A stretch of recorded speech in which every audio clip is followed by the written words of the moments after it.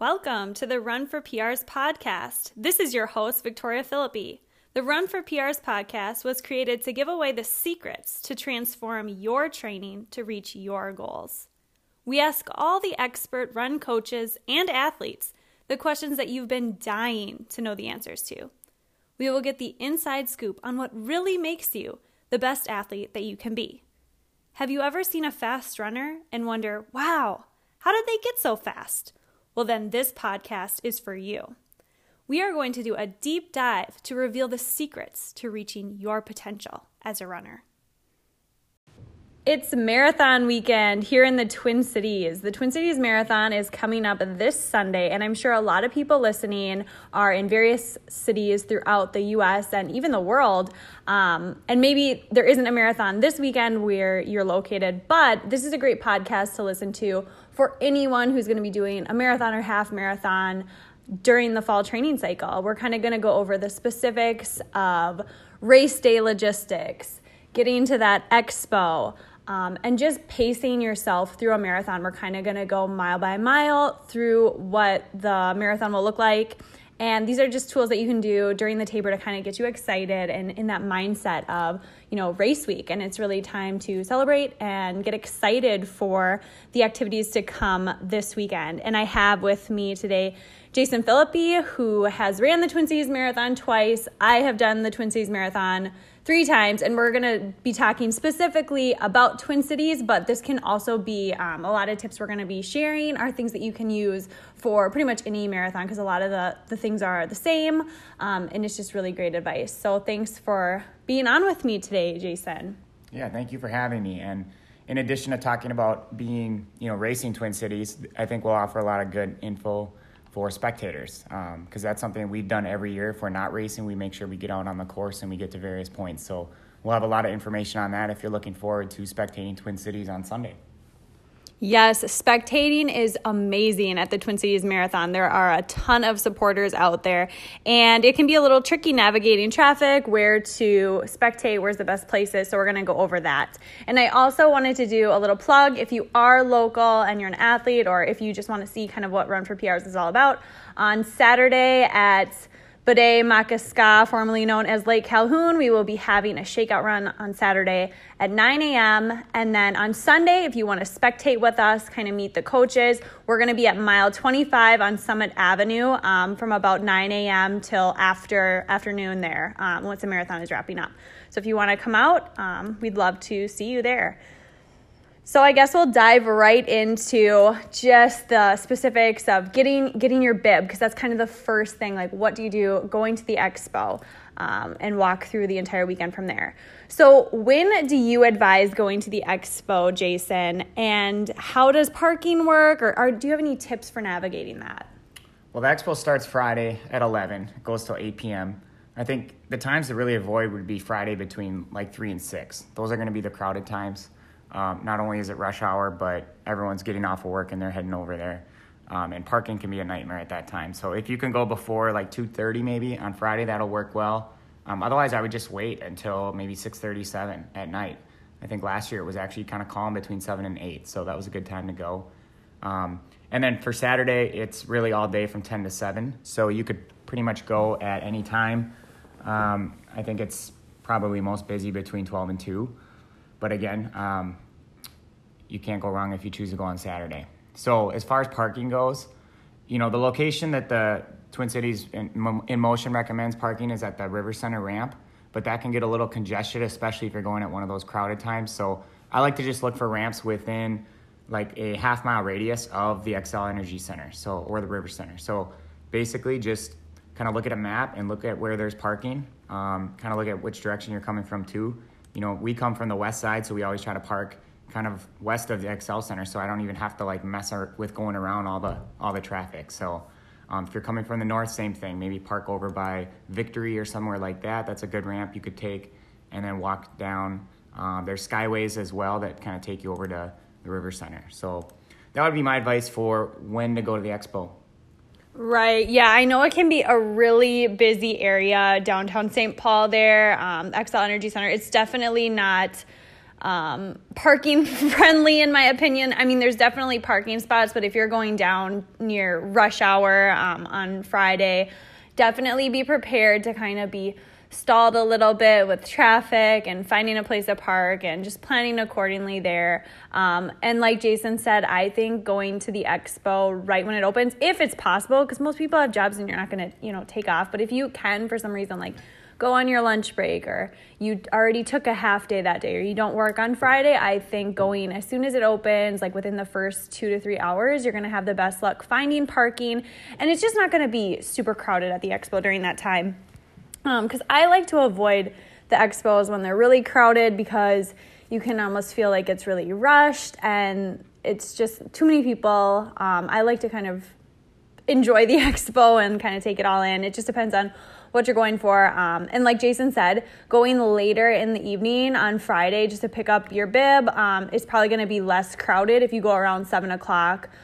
Maybe go out to dinner first and then hit it up. Get your bib. It'll be less crowded way later in the evening.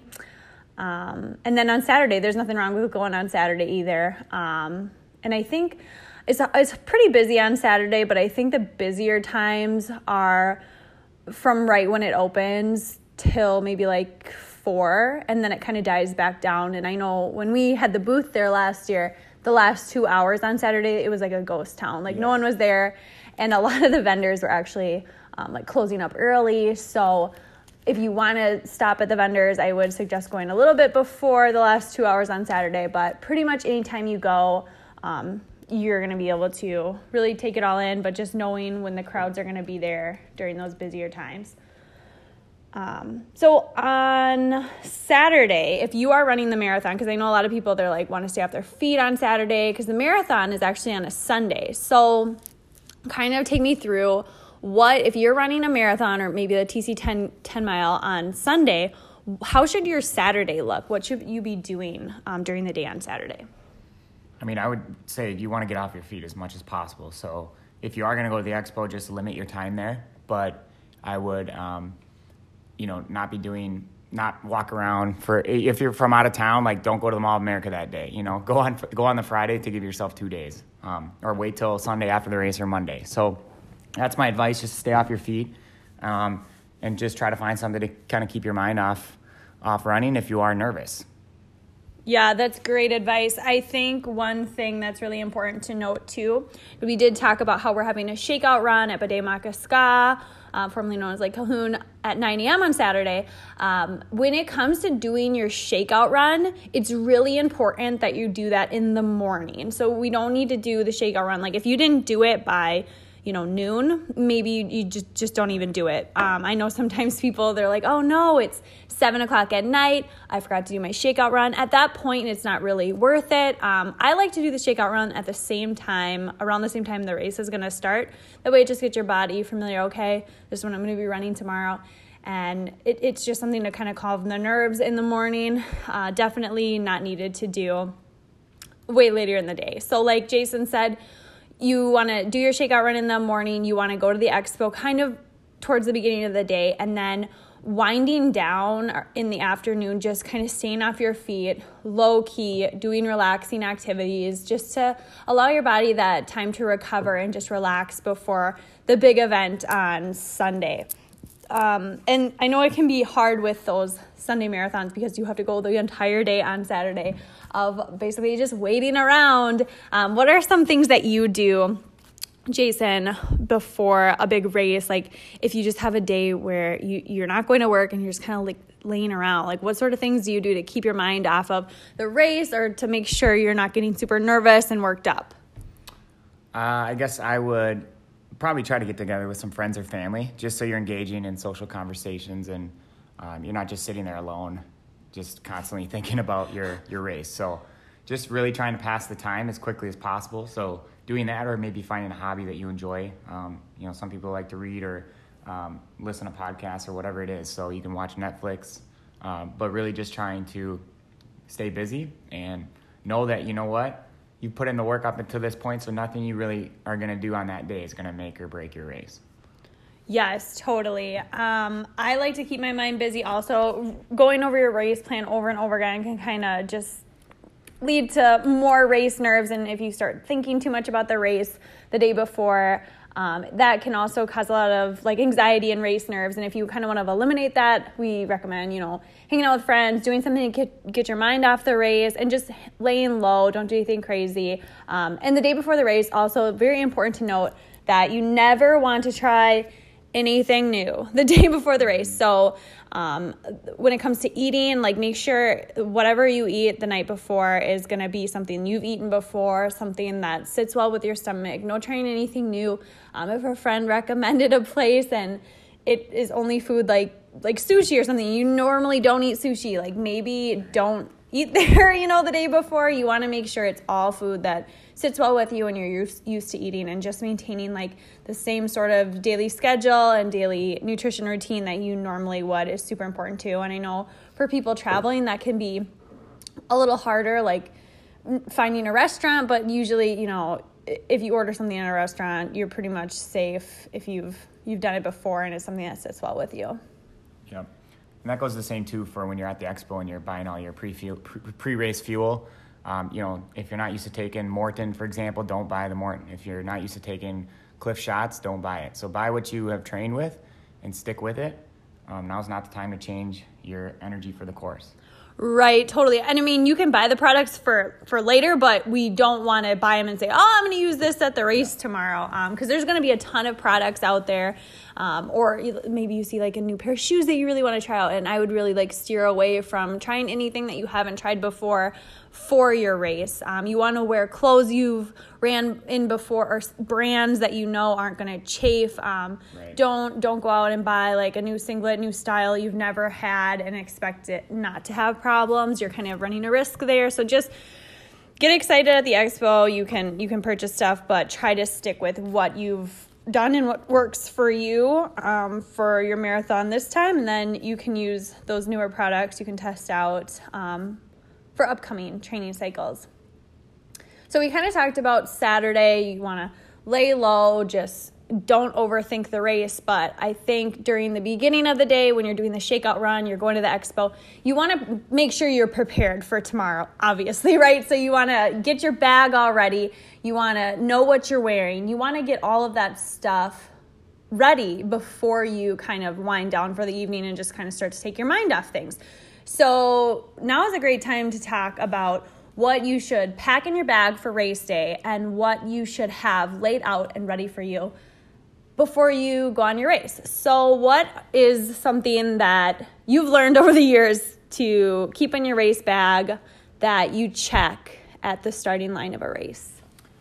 Well, when I'm laying out my stuff to go in my bag the night before, I'm always making sure I have enough clothing for all elements that the weather may bring. So if it's going to be hot, obviously packing sunscreen and just extra clothes, shorts and t-shirts and stuff. But if it's going to be cold, you want to make sure you have a long sleeve, maybe a sweatshirt or jacket.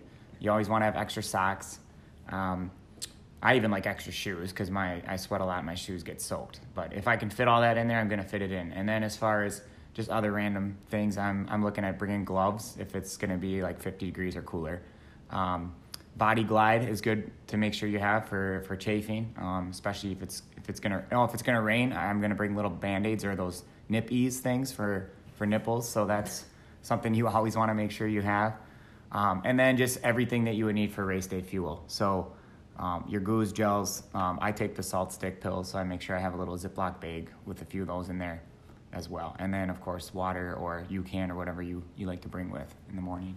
Wow, yeah, like you just going over that list, I just am thinking of all of the things right now. So we should almost just make this list and we'll probably post it on Instagram later this week.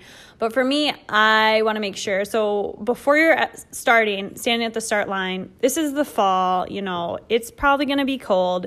You're going to be standing there, you're going to be cold. So I always want to get throwaway clothes, so something that I'm okay with like tossing, I want to be wearing that all the way up until like the gun goes off, because you check that bag that we talked about is usually like a clear bag with your name on it, and you check it probably 30 to 45 minutes before you even start running. So you're going to want something that you can kind of have on and just throw at the last minute. Maybe it's like an old sweatshirt, or some people wear garbage bags.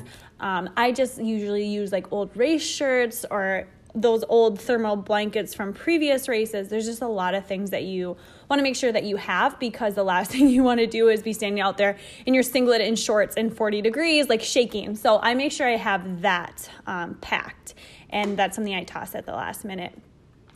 Then inside the bag that I'm checking, these are all things that are going to make it to the finish line with you. So I would put in there clothes that you would want after you finish the race. So let's say it's going to rain, or there's a chance of rain, or just you're finishing a marathon in general. You're usually wet at the end of these things because of the sweat, because, you throw water on yourself at water stops. It can be a messy event. So what happens when you're done running is that if you're cold and you're just wet and cold, and then you're standing there and you want some dry clothes. So I always put dry clothes in the bag.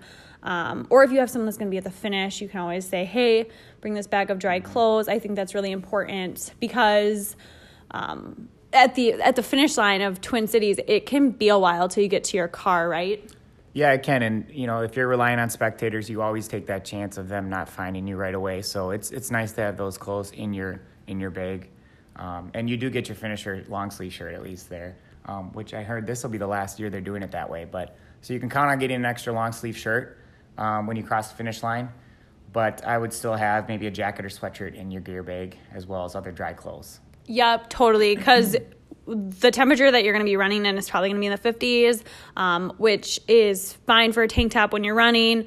But once you're done, that's jacket weather. You're going to look at your spectators that are spectating. They're all going to be wearing jackets. So you just want to make sure, if you're planning on sticking around even to watch a friend finish, you're going to want to have clothes in that bag. So that we kind of covered a little bit of the clothing parts there. But also, preparing for, a breakfast. So if you're going there early, we want to make sure that you have enough food before the race. Sometimes people like to have a quick little snack, like 90 minutes to 60 minutes before the race starts. So maybe you're carrying that in your bag as you're driving down there, and you're going to eat that on the way, in addition to a different breakfast that you already ate. Also, just having water and having your electrolytes in there, having all of your fuel ready. There's just a lot of components, and making sure you have all of that together and collected before you kind of relax for your Saturday evening. It's just nice to have it in one area, and also having your race clothes laid out. Do you always lay out your race clothes? Yeah, I do. And then I'll put my bib on the night before as well. Yeah, I do that too. And I also always will have multiple outfits. Let's say you go to bed and it says the weather is going to be, 50, but you wake up and it's 40 and raining. You want to have those options already available, just in case something were to happen or the weather is to change, right? Yeah, definitely. And I think, you have to lay your clothes out and take a picture and post it on social media as flat Jason is ready to go. Otherwise, people aren't going to know you're racing, right? So very important to do that. But definitely having those extra layers, because you just don't know what it's going to feel like in the morning. So when I go outside in the morning, I'll make that decision, okay, jacket or just long sleeve or sweatshirt or whatever. And then you can leave the other option maybe in the car. But well, and another great thing to note, because you said that you like to have multiple options, is that if you're unsure on what to wear, it's always better to dress in layers. Because I'm pretty sure I don't know if you're the same way, but I've ditched half of my race outfit during a race before. Yeah, arm warmers too. I've gotten rid of those during a race if it gets to be too warm, or gloves. So it's always better to overdress, I think, at the start, and then you can always get rid of it. If it's something you really like and you don't want to lose it, then wait till you find someone on the course who knows you, a friend or family member, and just toss it at them. Right. It's always better to dress in layers to these events than it is to, overcommit.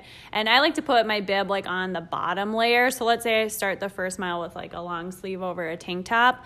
My bib's going to be under the long sleeve so that I'm not committed to wearing that long sleeve.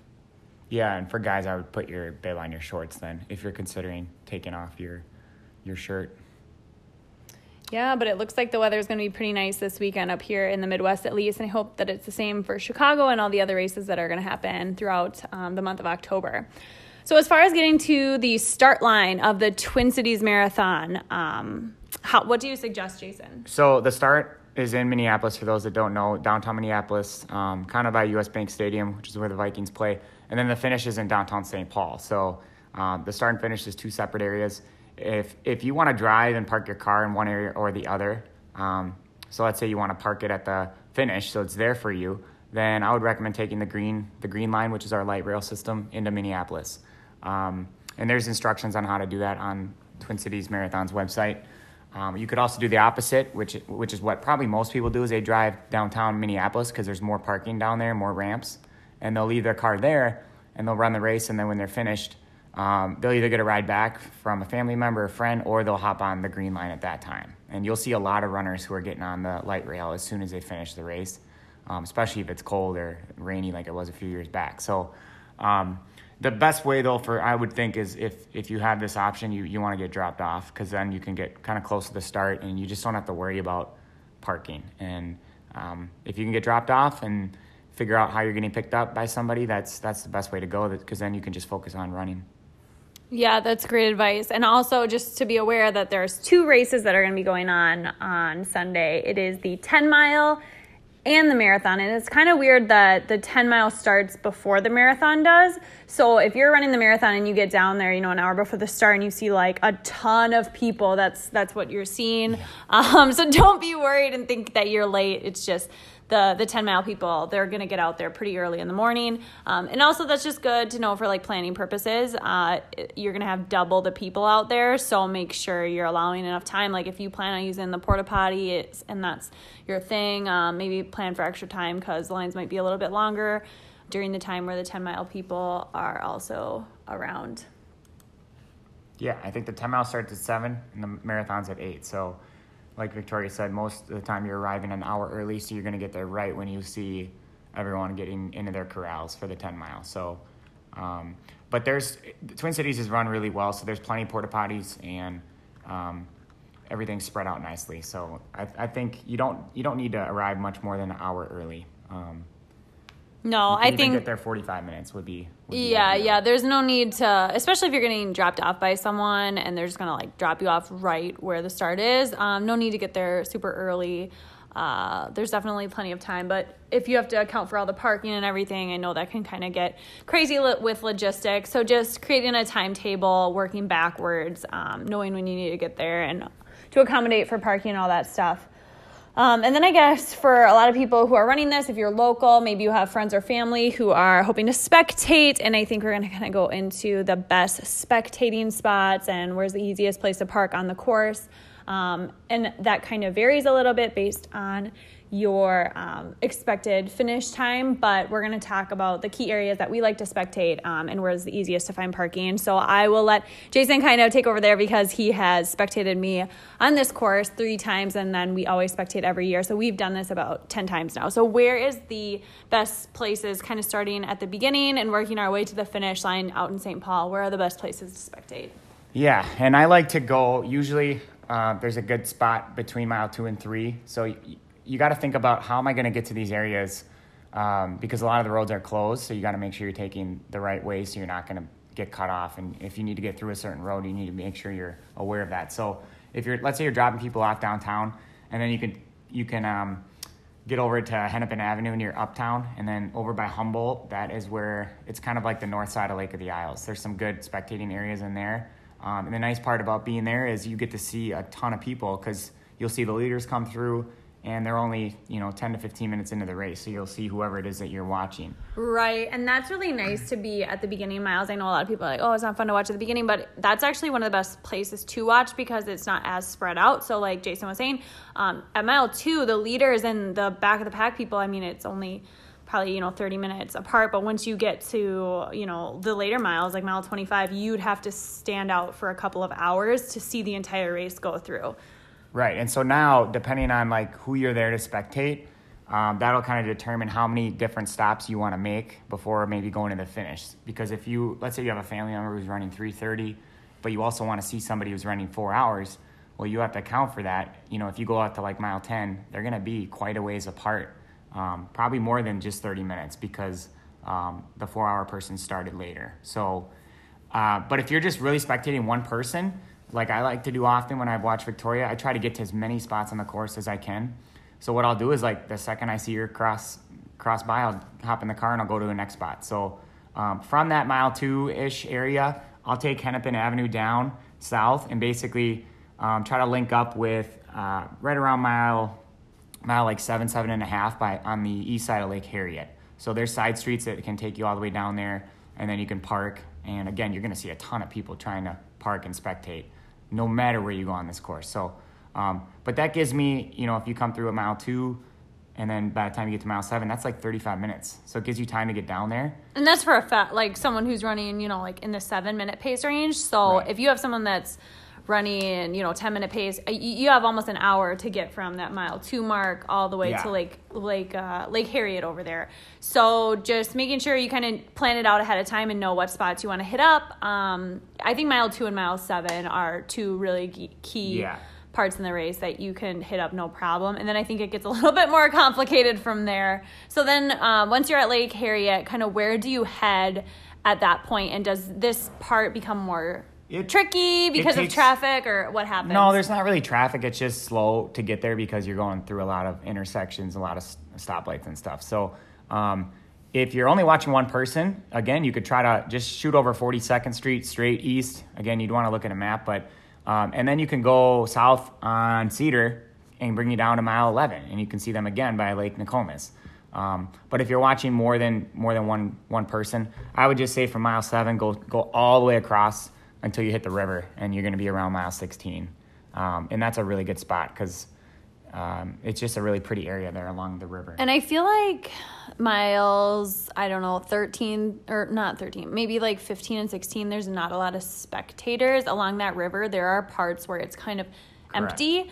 So I think that's a really good place for spectators to go, just because, like you said, the parking, there is a little bit of side street parking and you're able to get a spot. And then once you are there, it's like the crowd or the race is really spread out. And this is kind of the miles where people start to struggle. And I think it's a really good uplifting point to see someone. Because I know we've gone there in the past around mile, like the 30K mark, mile 18. So anywhere really along the river there from mile like 15 all the way to 19, like that's just brutal. It's a brutal stretch. And I've gone probably to 2 or 3 different spots to watch Victoria before. I might go to like 15.5 and then just shoot up one of those side streets north and go see her again at like 18.5. And then I still have time to get on to 94 and then head downtown to see her finish. So it's kind of a fun course to spectate on, but you definitely want to plan ahead and know where you're going to go and kind of look at the streets. It helps to have someone with you who can navigate while you're the driver. Right. So right now we're kind of talking, we're still west of the Mississippi River here. But once you cross, I think it's the Franklin Bridge Franklin Bridge at mile 19, you go over the Mississippi River, and I think that's where spectating becomes a little bit more tricky. So if you do want to spectate on Summit Avenue, which is like the hot spot, like everyone goes there, that's kind of like the party place. I think you would really only have to spectate on like one other location, because you have to go to Summit so early in the day to like get a spot. Like literally it's packed with people, and then just parking on Summit, it just can be really difficult. So if you do want to go to Summit, I recommend going there earlier and just kind of skipping the rest of the spectating at Lake Harriet and all that. If you're just watching the race in general and you kind of want to see everything, including the elites, I would, you could go over to like mile 2.5, see the start, and then just go straight to the finish. Find your spectating area somewhere between like 23 and the finish on Summit there. So let's say you're still kind of trying to follow along so you can see, your spouse or your brother, whoever it is, and you want to see them at another spot, kind of maybe near the finish. So from 17, this is where you do need to go take side streets all the way north up into, you can hop on 55 because that's kind of a highway, but then you got to get on 94 and take that all the way into downtown St. Paul, especially if you're trying to pick them up at the finish. But if you really just want to see them around 24, 25, you can take any of those exits like Lexington or Dale, and then you can just go south until you basically run into the marathon route, which is going east on Summit. Right, and just kind of getting to that finish, I think that can be a little bit overwhelming as far as if you are driving, you're trying to pick up a family member or whatever. Where do you recommend parking at the finish? Like what advice do you have there? So near the Sears, there's some good parking. I've always kind of gone around the city. So you can't really exit Kellogg because the runners are going to be finishing down the hill there near the cathedral. So I kind of go around and then exit. I think it's like the hospital exit, maybe 5th Street. Yep. And then you kind of come in behind the Capitol, and then you basically just try to park wherever that you see. And Sears, usually, if you get there before 11, you can get a spot, which is nice because it's a parking lot, and that's better than trying to find street parking and walking really far, and it's really, really close to the finish line. But I think you do have to pay, so just make sure you have cash. There's usually someone standing there taking cash. So I guess now that we've talked a little bit about spectating and kind of planning for the race, we want to talk about the course itself and actually running the race. So a little bit about the course. I guess I will ask Jason. Jason was the first one to run it in our family. And I just want to ask, is this an easy course? Is it a PR course? I would say it's a typical average marathon course. You can PR on it if you are in really good shape and you run it smart and you execute your pacing plan. But there is some challenging hills between 19 and 22. So that's kind of the hard part. It's not like Boston where you have 4 hills, but there are 3, and the third one is the largest. But again, it's all about how you're feeling going into that and how well you've been fueling and following your pacing plan. But again, the energy you're getting from the crowds and just the beauty of the course, that can be enough to kind of keep you staying positive and wanting to finish strong and wanting to go for that PR. Yeah, I definitely would kind of disagree with you. I think it's a very hard course. So if you run well on it, just know you're super fit. But also knowing you trained specifically for this course, so you're going to be ready. I definitely don't think it's an easy course by any means. It's not going to be No, it's not flat. It's not pancake flat. No, there are some rollers, flat. But there's nothing holy cow, this hill's giant. No, it's not like a trail race or anything like that. But there definitely, it's a true, you're going to have some rollers in there, but that's totally fine. And honestly, some people perform better on hills because of the variation. It makes you work different muscles in your legs. Whereas if you're constantly running flat, like in Chicago, I know some people, they say their legs kind of lock up after a while because there's literally no variation in the elevation at all. Right. So there's pros and cons to both. And obviously what goes up must come down. So there is some downhill sections in the Twin Cities Marathon also, which is nice. So I guess we're just going to talk about the first 10K here. It starts downtown. And then it kind of weaves its way. There's hills in the beginning, and that's what surprises me. When you go along near the Sculpture Garden and you come up to mile 2, there's a decent climb early on around mile 2. And then when you get to the lakes, it's pretty flat. There's a tiny little hill by Lake of the Isles right before you get to mile 4, but it's nothing big. You get a nice downhill after that. And then between Calhoun and Harriet, right at 10K, that's where there's another small climb. Yeah, so there are some hills in the beginning. I think the biggest advice that I can give people, because I've done this before, just make sure that people are the ones passing you during this first 10K. You want to go out so conservative. People are going to go hard up those first couple of hills and just let them do that because you still have, 20, 24 miles to go. If people are passing you through that section, that's totally normal because there's definitely some good uphills there. Don't worry about going out too slow by any means because you want to take that first hill at mile 2 really conservative. Just trust your pacing plan and make sure you're not going out too hard because those people that go out too hard, they're going to be hurting at the end. So just really relax, know your pacing plan, and trust it. Yeah, and once you get to mile 7, you're by Lake Harriet. Even if you're not feeling the greatest already, let's say you were wow, there's been some more hills than I thought. Just know that it's going to be flat for a while, and you're going to have a lot of crowd support. So use that energy just to get you to kind of calm back down and get in your rhythm and find your groove, and just hit cruise control for those next maybe 5 to 7 miles. Yeah, totally. Once you hit the lakes, there's a ton of cheering fans. It can be really uplifting, and I always just try to look through the crowd, see if I recognize anyone. Do I know these people? Yeah, and then Lake Nokomis too, right around the halfway point. It's loud there. There's a lot of spectator support. But it's a really pretty area all throughout, kind of between the two lakes. You're running near Minnehaha Parkway, so there's spots where spectating is really good. Right, and I think one thing to remember is that stretch from Lake Harriet to Lake Nokomis, there are some rollers in there, and they're not big at all. They're very small, but making sure that we're not pushing it. Like if it feels a little bit harder on some of those miles or some stretches in there, just know that that's like normal. And if you feel like the pace is a little bit slower through there than you anticipated, that's totally fine. That stretch is not an easy stretch by any means, and it's not flat. So you might feel like it looks kind of flat, or you might be anticipating that stretch to be flat, but there are some rollers, so just be patient there. But once you kind of hit Lake Nokomis, then you get some good downhills and some flatter sections along the river. So yeah, just really being cautious, and I think for this course specifically, like just going out conservative is super important. Yeah, you definitely want to feel strong when you're on the west side of the river and when you're at around 16, 17, 18, because you have the hills coming up once you pass 19. So it's important to, not all of a sudden just pick up your pace by a ton, but you slowly want to start increasing the pace, knowing that you may slow down a bit on the hills.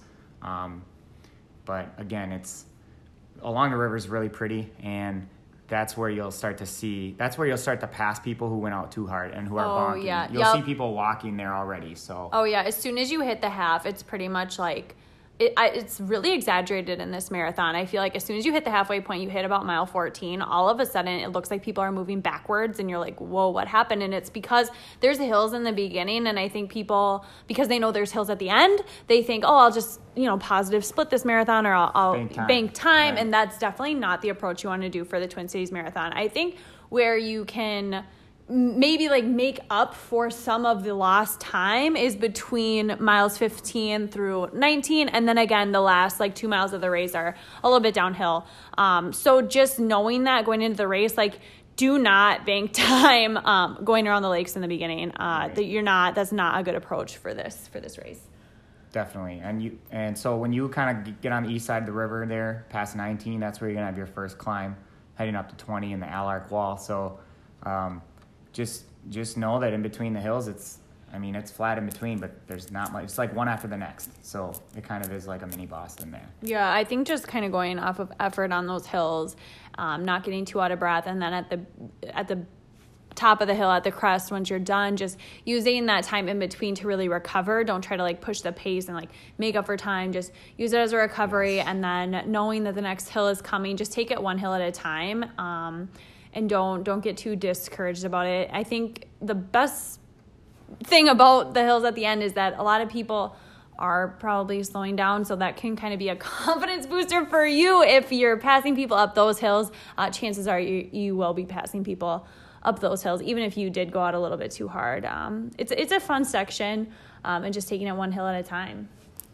Yeah, definitely. And then when you get to like 20, right around 22, that's where you're on summit for good.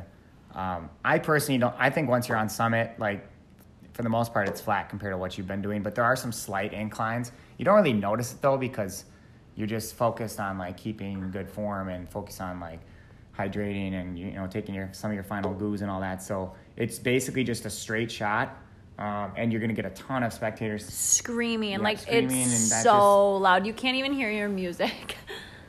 Right. So just know that once you get to like that final hill or right before 22, like, hey, this is all going to be doable now for these last 4 miles. Yeah, and honestly, that last hill, so the first couple, the one when you go across the bridge, I consider the Franklin Bridge a hill because it is. I mean, going over a bridge, there's like that overpass and then it goes back down. But the first couple hills you're going to see after 19 or after the bridge, they're very visual. They're steep climbs. And then the one at mile like 21 or 22, like the really big one, it doesn't look big. So that's where I think it can be a little bit of a mind thing, because you just did a bunch of hills and then you see it's more of like a very long incline, this one is. And so I never even really realized I'm going up it, but it will slow you down a lot. And you might look down at your watch for mile 22 and think, oh my gosh, why was this mile so slow? Because it's not like a really steep hill. It's just very gradual over a very long time.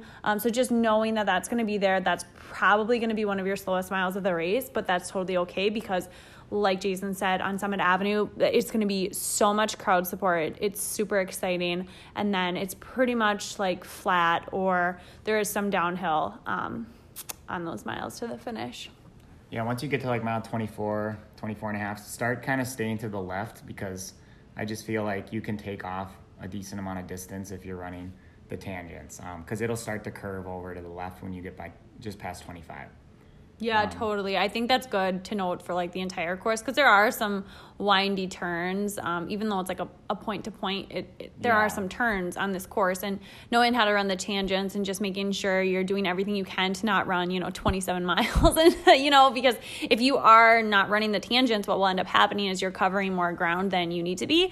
So just kind of being aware of taking the shortest route on the course, and if possible, also like trying to avoid weaving in and out between people in those beginning miles, because that can obviously add on time as well. What other advice do you have? Well, the last mile is actually really fast, so there's a steep downhill.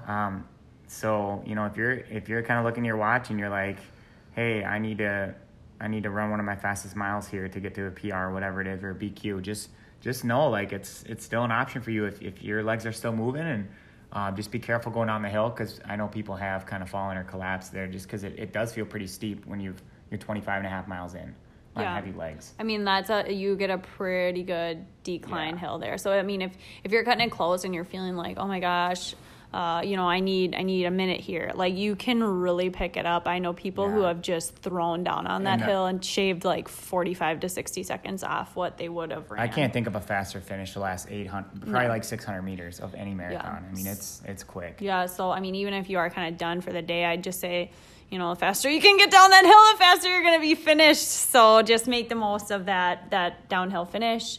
And enjoy it, because I really like the finish, because I feel like you can see it, and it's like you're way up at the top of a hill, and then there's the finish at the bottom of the hill, and you're just like, all you have to do is coast down this hill, and it's right there, and it's awesome. I love it. Yeah, definitely good view with the Capitol in the background too. So yeah, it's really pretty. It's worth the trek all the way down there. And the Twin Cities Marathon, if you're local or whatever, it's just a great one to like tell your coworkers. Walk in Monday morning, and I did the Twin Cities Marathon, and it's just it's like a Minnesota race, and everyone knows what it is. There's going to be tons of people that or that know you, that are spectating out there, that maybe you didn't even know were coming out to support it. It's just a really great event, and Twin Cities in Motion does an amazing job putting on not only the Twin Cities Marathon, but all of their races.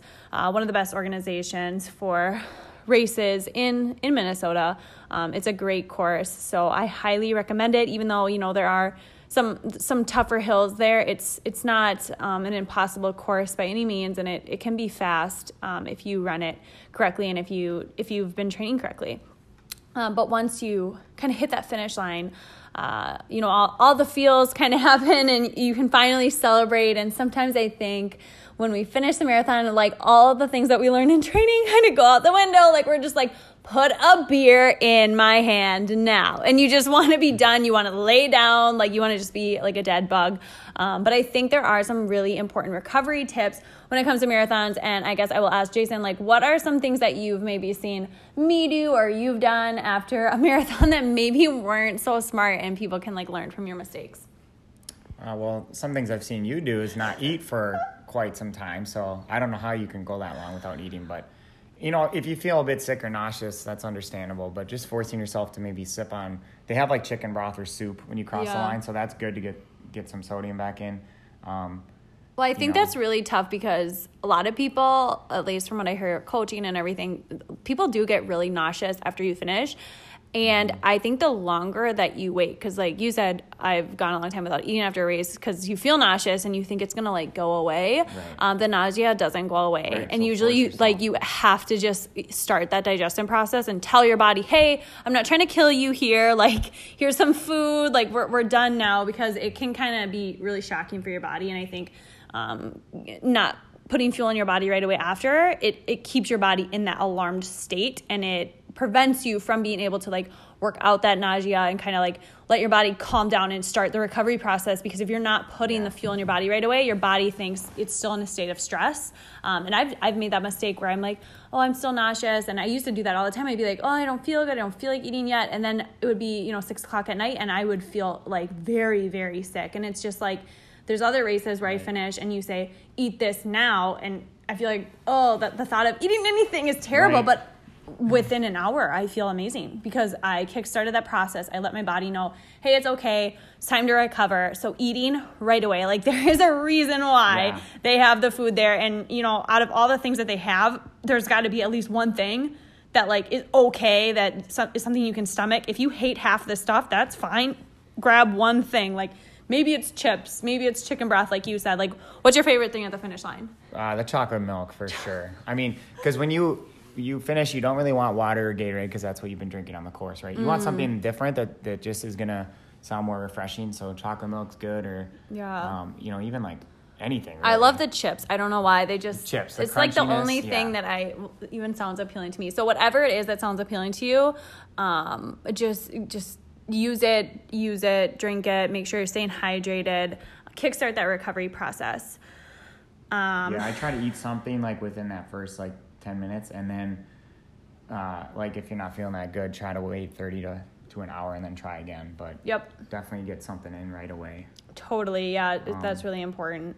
And then should you stick around? Let's say you have a friend who's finishing, or let's say you're just super pumped because you just finished a marathon. What is your advice for sticking around? How do you make sure that you recover during that time? I think it really just depends on how you're feeling and how the weather is. If you're not too cold and stuff, and you're prepared, you brought enough clothes that you can change into.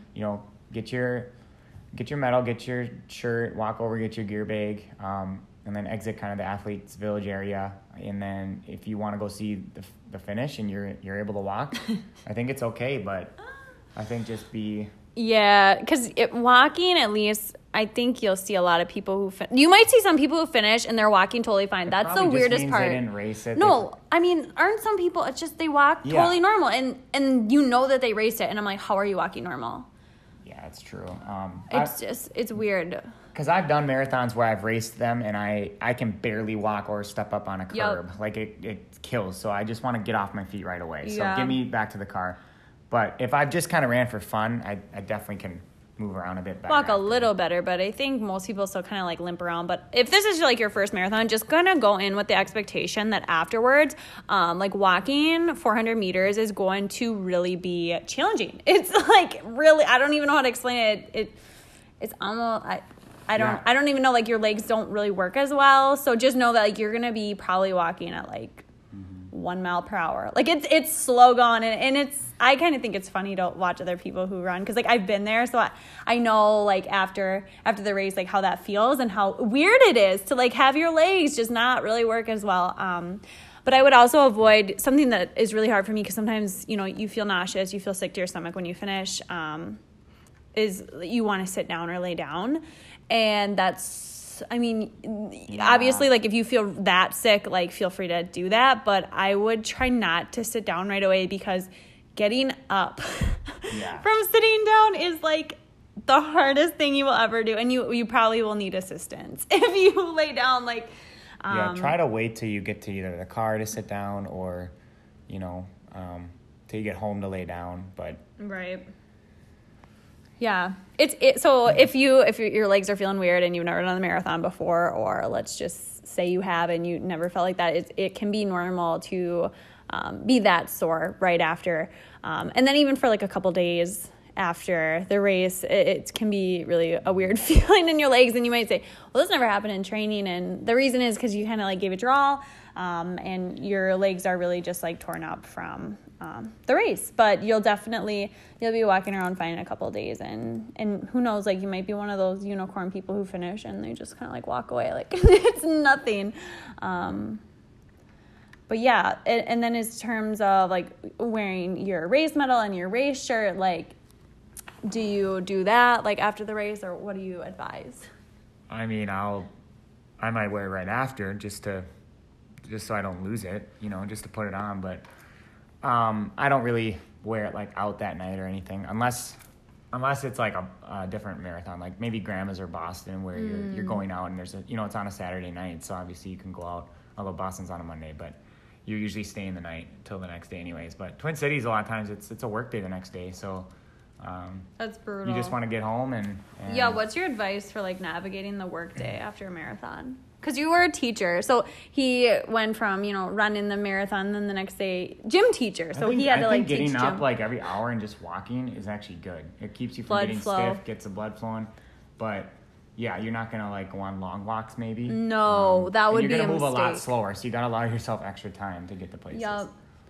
Yeah, I think going on like short walks. So like instead of going home and just like sitting for 4 hours straight, what he's saying is like get up to like go to the bathroom, like do like little walks like that, like just around your house. But mainly like staying off your feet, but like getting the blood flowing in other ways. So I don't know if you have like those rapid recovery boots. Like if anyone listening has those, that's amazing because we don't have those. But those can help with blood flow, circulation. Taking a nice warm bath because that also anything that's gonna help with like the blood flow. Aiding in that is great. Theragun, or if you have like access to a gym membership and you want to go in the sauna, steam room, like that stuff is all really good to do Sunday afternoon. Hot tub, like any of that stuff. Just making sure you're staying hydrated though, because if you're going in those warmer things or like taking a hot bath, making sure you're getting enough water because the marathon will really dehydrate you. So make sure you're thinking of all those things. And I like to put on the compression socks too. Yeah. And then as far as like massages go, because when you're really sore like that, like how long do you recommend waiting to like get a massage? I mean, it's nice to have like your spouse or family member massage you later that day, but gently, just because it feels good. But as far as like deep tissue, probably like at least 3 days, just because you're so sore. Yeah. I know like sometimes it just like touching my leg will like be like, oh my gosh, like you'll get like a cramp almost. Like if someone massages too hard, which is, I don't know, really weird. But yeah, I would wait at least 5 days probably, or 4 days, just to be safe. Unless you're used to getting them all the time, then that's a different story. But basically, regardless of like how you finish or how the race goes, try not to be too hard on yourself because, I think the Twin Cities Marathon did a challenge a couple of years ago where they tried to have like mile 22 be like your fastest mile or something, and they were like giving away free shoes to anyone who did. And I think like less than 100 people or 200 people. Well, I think it ended up being more than what they thought. But what was it? The Brooks Challenge where if you ran Brooks 22 Challenge. faster than your average pace. Faster than your average pace. For the whole course. So. Which doesn't sound like it would be that hard. Unless you're a marathoner, then you're like, oh my gosh, like that's really hard. They strategically put it there because it's right after the hills too. Right. So. But like no one could do it pretty much. So you get like 8,000 people running this race. You only get a couple hundred who actually were able to do that challenge. But the thing is it just goes to show you that most marathons, this isn't what people intend to happen, but most marathons end up being a positive split. So that means your second half way slower than the first half. And that's just kind of how it goes. And you don't train for a positive split. You don't train so that you have a slower second half, but the marathon is a very tough race, and even if you go in with the best intentions and you're in the best shape of your life, there's a lot of uncontrollables that can happen. Like the sun could come out, it's beating on you. It might be an off day. If you're a girl, maybe you got like your period the day of or something. I mean, anything can happen, and you just want to make sure you're being kind to yourself and really respecting like what it is that you just did for the last 4 months, because it's all about like the training, and we don't sign up for Twin Cities Marathon or any of these marathons so that we can get like this outcome. All of us runners, like, we're just doing it for the process and because we love running and we like the process and it's enjoyable, and that's why we keep signing up for races. And it's great to have goals, but making sure that those goals aren't like oversetting like your love of the sport. And I think that can be kind of tough with like Strava and social media now. And I know Jason's been a runner for a long time and he ran Twin Cities before like Garmin's were even a thing. So I guess he could maybe speak to that a little bit more and like feeling pressure. Like, did you feel as much of a pressure to run certain times like back before all that social media, or was it a little bit different? Well, because I was a runner in college and everything, the kind of the gold standard was you should be able to break 3 hours in the marathon. That's so aggressive. So that was kind of the pressure that you put on yourself, especially because then you have that, obviously a good BQ cushion, because I think the BQ time back then was 3:05. 3:05. But So I only did one long run before Twin Cities. Like really long. One really long run, like over 15. So the year before I was supposed to run Twin Cities, I actually got hurt 2 weeks before, so I didn't get to do it. I was in better shape that year. But then the next year I ran 2:58, but I was probably on pace for a 2:50. So I hit the wall like most people do in their first marathon and said I was never going to do one again. And then, a couple days later, you're thinking about your next one. But it's a great experience. It's a great course. I really want to hear from those of you who are running it for the first time. So please share your story on the Run for PR's athlete page, or just let us know, email us, because we just want to hear how it went. Yeah, totally. And we'll be out there cheering. And I think it's a great course to do. If you live in Minnesota, you got to do the Twin Cities Marathon at some point. It's just like one of those iconic races, and running on the streets that you train in, or sometimes you've raced in. I think it's just really like iconic of the whole training cycle. Because, if things are kind of getting hard there during the race, I always just think about other races or other runs I had in the city, and just how you're celebrating all of those accomplishments on the road to getting there. So just make sure you're being kind to yourself and just thinking about the big picture, and making sure you're enjoying the race, because you're not always going to have the day where all the stars align. I mean, that's what we hope for and we practice for. But if it's a tough day out there, know that you're not alone, and we hope that you have the best day, though. Best of luck to those of you running Twin Cities.